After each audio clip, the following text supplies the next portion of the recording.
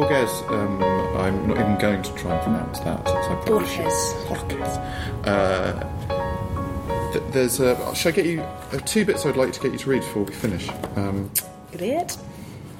There's the bit. There's the Borges. Did you enjoy your vocal zone in the end? Yeah, I feel kind of good, all right. Yeah. And the sun's come out. I mean, it does. That's what happens. You have a vocal zone and the sun comes out. Where's the Borges bit? I put my lovely stickers. Hang on. Yeah. There we go. Would you just read that and then just maybe give just some sense of why that's... It played a real part. It was very moving, and particularly with the young boy, Jay, as well. But just why... Then he would reflect that reality does not tend to coincide with forecasts about it. With perverse logic, he inferred that to foresee a circumstantial detail is to present its happening. Faithful to this feeble magic, he would invent so that might not happen the most atrocious particulars. As a concept, this was quite influential to me in my childhood.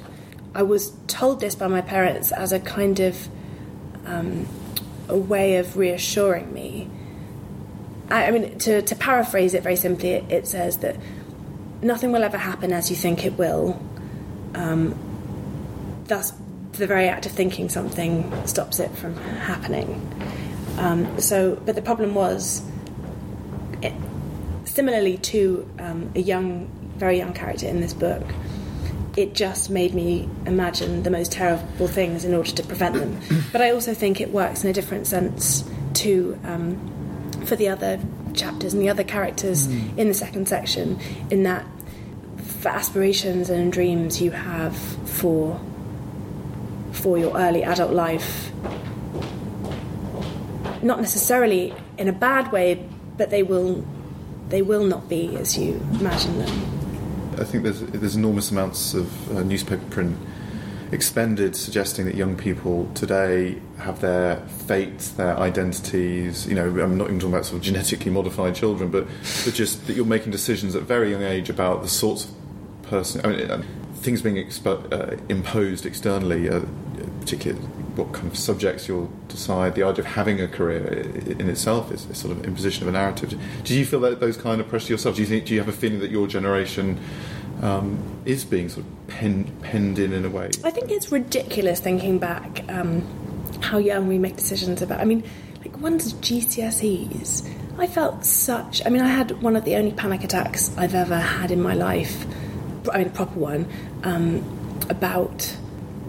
for my biology GCSE. I mean, what relevance did that have in my life at all? But I sat there for half an hour with my hand shaking uncontrollably, unable to write anything. I don't think that 15-year-olds, 16-year-olds should have that type of pressure, because when will anybody ask me what I got from I did fine, I got an A, but like, who will ask me ever? Although it is important to work hard throughout, I just think that we're not telling young people necessarily that whatever situation they end up, they should try their hardest, of course, and it's not, me trying to advocate being passive and thinking, oh well, like whatever happens for a reason. But I do think whatever situation you end up in, you can make the best of it and turn it around, and it doesn't. You think you are an adult and you know things when you're 16. And if there's a 16-year-old listening to this, you probably hate me right now. But thinking back, like I knew so little, and I was so young. And I do think that the thing you least need there is a huge pressure upon you, telling you that the decisions you make and the things that happen to you will colour the rest of your life. And that's the sort of wonderful intensity about being young, but that sense that everything is going to sort of rest on, everything relies on talking to that person. Today we've created a society which is based on perpetual reinvention. So it doesn't because of what the social media and... Yeah, I mean, you can just redefine yourself, and people, change their careers multiple times. I'm not saying that this necessarily leads to a happier world at all, but you're no longer lumbered with the person you were. You can become a new one. I don't think that's necessarily always a good thing, because I think there needs to be like a kind of path and continuum through someone's life. But I don't know. I think I want to have kids, but I'm terrified of the world that they are growing up into. I mean, that sounds I am 26. I'm not like it's not when I was young, but I do think the internet is. I mean, I love the internet. I'm obsessed with it. I mean, I'm definitely addicted to the internet. Right. But I was on the train coming actually here a couple of weeks ago, and there was a group of schoolboys who were like maybe 11, maybe 12, and they were discussing videos that they'd seen on the internet. There was like a group of 8 of them, and it was appalling and terrifying. What can I ask? It was graphic porn. It was like even like snuff stuff. There was stuff, people being like really violent things, or I mean, just terrifying. And I'm sure some of them were inventing it still. They had it in their minds to invent it anyway. And you think, like, what would I... These were boy children. I mean, they were tiny and small. And what do? I mean, you obviously don't want your child to see these things, but at the same time you want them to be able to interact with their peers.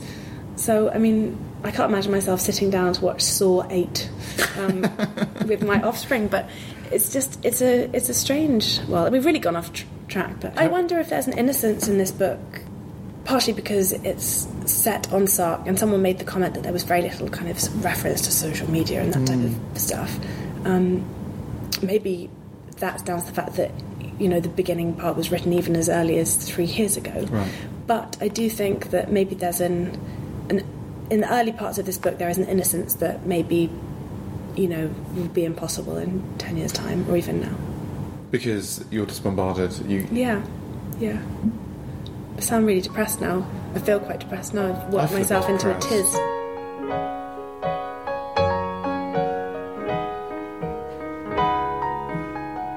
Rosa, so you finished... you finish your first novel, you're having to put up with all of this sort of nonsense. It's not nonsense, it's really fun actually, I like it. It's tiring, but... it's because I'm old. So what next? What next? Well, as I said, the second novel is priority, but is difficult because I think there's a different level of self-consciousness. If you've already had a book published, there's a sense that it is more likely to... I mean, it's not guaranteed by any means, but like it's more likely to happen. So when one writes, one's writing with a sense of precedent and a sense of decision and not pressure. I don't think there's necessarily pressure apart from myself. It's hard to strike a balance between trying to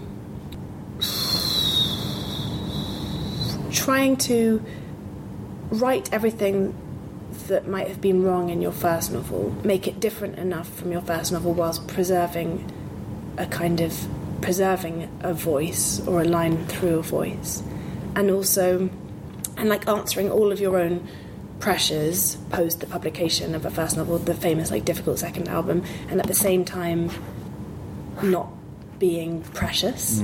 So I'm finding that hard, if I'm honest, but it just will be okay. And if it takes another couple of years, that's fine.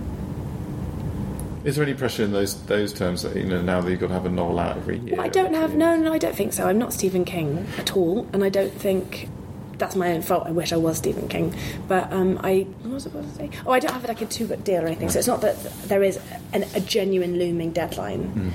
And I think Virago are very lovely as publishers, and I think they would prefer me to have space and time to write than kind of rush out something that was rubbish.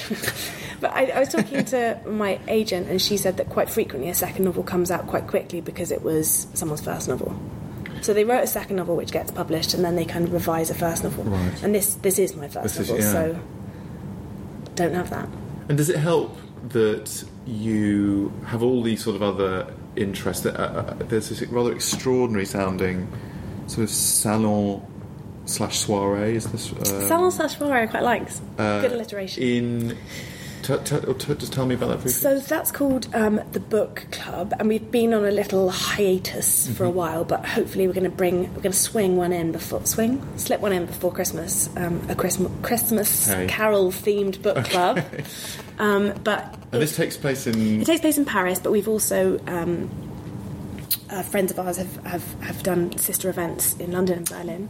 But so it's in a very, very beautiful bar come nightclub, which is in the same Hôtel Particulier where Georges Bizet used to live. So it's called Le Carmen, and it's very glorious with kind of gold gilt and ceiling roses and mirrors. It really is very, very beautiful. I get quite starstruck each time I go in. But it's normally very exclusive, but on our night you are only allowed in, and anyone is allowed in as long as they have a book. So we've had up to 300 people. It's normally less than that, but so you come and there's no like speech or anything. You just come and you. And do you swap books? You swap. So you bring a book you love and you swap it with books. And drink nice things. We've had the London one was there. Those guys were amazing in really having superb literary cocktails. So a rum of one's own, tequila, mockingbird, things like that. We've been a bit slow on that front because the bar we do it in has got their own very sexualised Pigalle menu of cocktails. But we have DJs and live music, and it's really fun. And lots of people, lots of relationships and good friendships have started there. Fantastic. So, yeah. And DJing and copywriting for the future? Well, the DJing is...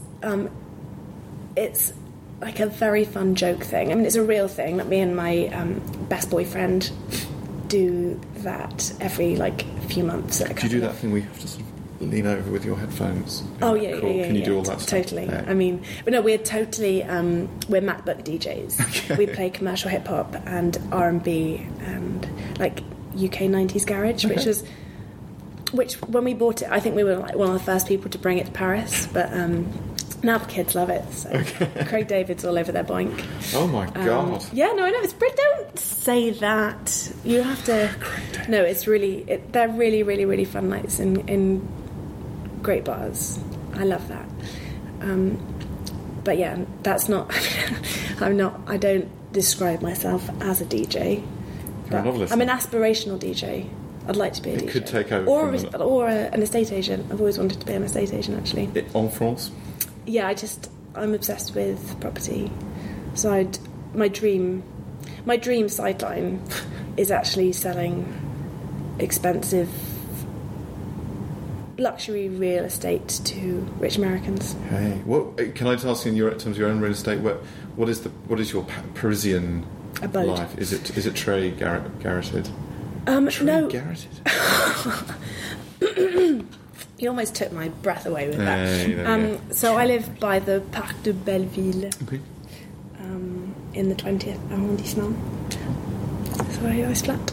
And does it help with writing? Just in that sort of Woody Allen in movies is always saying, "I must move to Paris and be a writer," and it's always a slightly sort of bogus line. Did you see how I just made a noise? It was a bit like a kettle. I can't do it again. Oh my gosh! It was just that one moment. It's going to make it into a book. No, it's really good for. I definitely think it's really good for copywriting because I don't think that I would. My selling point is that I'm English and I speak English, so I think that is. Should cut this out so that no one goes over suddenly now. Exactly. But Tierney did it again. Well, that's good. Is it the Mer stuff? Is it the Mer stuff? Maybe. Do I think it's good for? Yes, yes, because it was. I worry that maybe it no longer is, but I think it's probably just my own kind of temporary writer's block, if that's such a concept that exists, rather than the place itself. I think I might be blaming the place for my own problem, which is not too much of a problem. I think I'll be over it quite soon, but.